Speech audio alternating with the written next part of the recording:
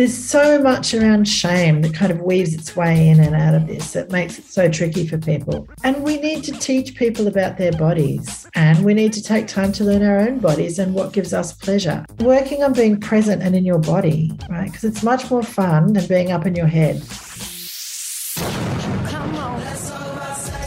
It's a new fortnight here on Mornings with me, Maya Billick. It's time for Let's Talk About Sex, and as always, I'm joined by Tanya Coons, our resident pleasure therapist and activist and advocate. She's great at what she does, and this time, 2 weeks ago, we were chatting about erectile dysfunction, premature ejaculation, which I think naturally leads us to what we're going to be chatting about today, which is anorgasmia. Tanya, what is it? What is it indeed? It's basically the inability to orgasm, right? So it can be primary or lifelong, which means or the person who always has had it and they've not learned to orgasm yet. Or it can be secondary or acquired, which means it started happening at some point or after a certain event, something like maybe a sexual assault or a relationship breakup or some sexual issue, or things like alcoholism, depression, grief, some surgery or injuries, maybe some medications, illness, and sometimes menopause,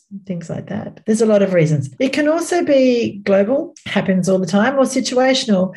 It happens sometimes or in specific situations. For example, can't do it with a partner, but can on my own, or a specific partner. Used to be able to orgasm with my past partner, but I can't with this partner. Don't know why. That sort of stuff. It's reasonably prevalent with people as well. I think I think that's totally right. I mean, we speak a lot as well about the orgasm gap on Let's Talk About Sex. Before we go any further, can you remind us what that's about? I can. This came about from research, I think in 2017 it was released, maybe even 2016, it showed that 97% of straight men always orgasm when having sex, and then 89% of gay men do, 86% of gay women do, and 65% of straight women do. So there's quite a gap there, especially if you're thinking about straight heteronormative sex, 97% of men versus 65% of straight women. That is a big gap. So people noticed that and they were curious. To me, I think this is more a conversation about heterosexual sex and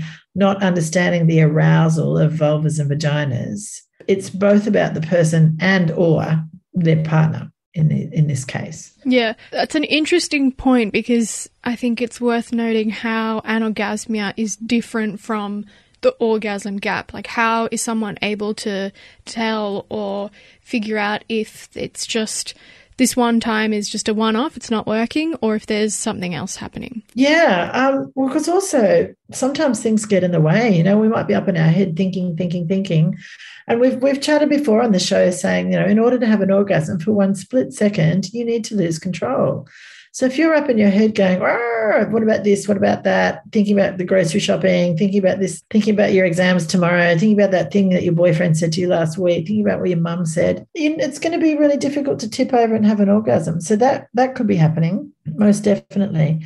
But differing from the orgasm gap, anorgasmia is really a term for people having regular difficulty reaching orgasm after ample sexual stimulation, right? So it's something that is going to occur regularly, and it's experienced as difficulty, and it might cause distress for the person who's unable to have an orgasm.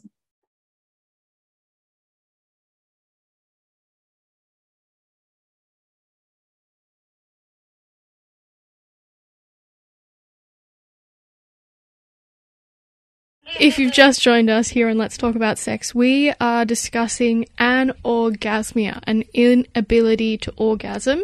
Tanya, is this something that just can happen to someone with a vagina, or is it possible for all bodies to be affected by this?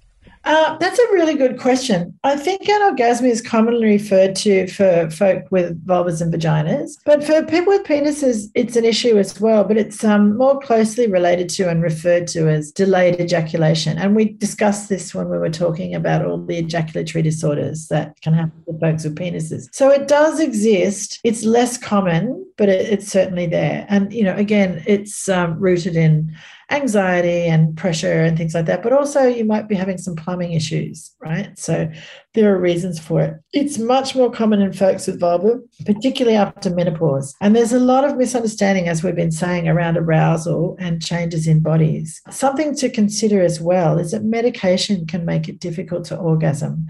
So there's a study that they did this study on women or people with vulvas. 74% of folk with vulvas taking SSRI antidepressants will experience a loss of desire or stimulation, so an ability to get to orgasm. I'm not sure on the research for penis owners, but I think it's still quite high. Think about that. There's a lot of folk out in the world taking SSRI antidepressants. And, you sort of read you may get sexual side effects, but people don't actually realize what that is. So it might be that your libido has come down, or maybe you've still got the high libido, but you can't get yourself across the line anymore, and you haven't sort of done the math that it might be your meds. So think about that as well. Ask your doctor. I know that there's an SSRI, I think it's Zyban here, which is an anti-smoking product. That one can actually increase desire in folks with vulvas. It's worth talking to your doctor if you have an SSRI that's really giving you a hit in the libido or the orgasm department. You don't have to remain committed to that. You can talk to your doctor because there are lots of different chemical compounds that affect folks differently. So open up conversations about that if it's bothering you. For some folks, it doesn't bother them. They'd rather be feeling not depressed and they're happy to take a hit in their sex lives. Other people are like, you know what, let's try some things and see what else is possible. That's so interesting. How does it present then differently amongst people with vaginas versus people with penises?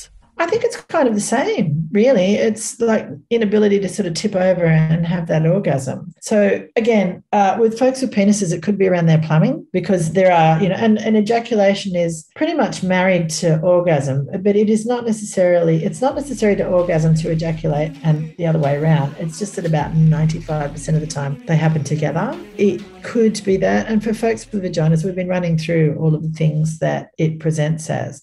So it's really that inability to sort of tip over and let go.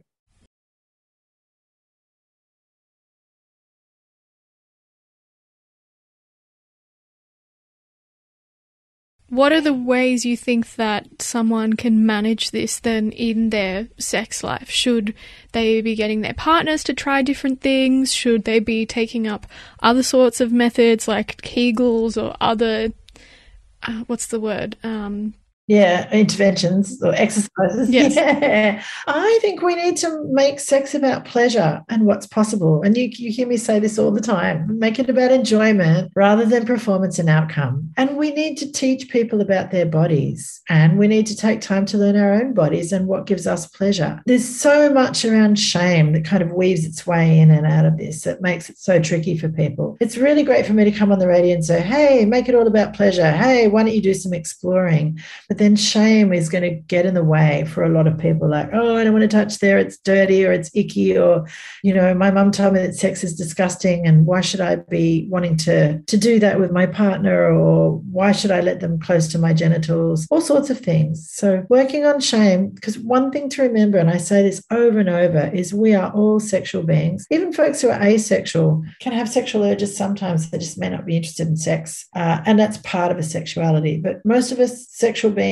sex is a normal, natural thing that happens all over the world, all of the time. More sex is had for pleasure than is for making babies. So thinking about it as something as natural as eating, showering, taking a shit, whatever, it's the same bodily function. And then working on being present and in your body, right? Because it's much more fun than being up in your head. When you're up in your head, we're usually worrying about something, right? And then we're not present, and then we're not having the best time. So if we have anxiety or shame, see if you can do some work to address that. Sometimes it's reading some books or looking at the, body positive feeds on Instagram, whatever it may be. Go to see a sex therapist or a counselor. But also focus on connection and build trust with your partner, because those things are going to make it a little bit easier for you to tip over, feel relaxed, and allow pleasure and stimulation. It's a big no to Kegels they're not going to, just doing Kegels will not suddenly bring on orgasms because it's a lot to do with the head. However, using jade eggs or Benoit balls for people with vaginas can improve pelvic tone, which in turn can improve the intensity of your orgasms, right? I can speak from experience. I've test drove some of these babies and it does.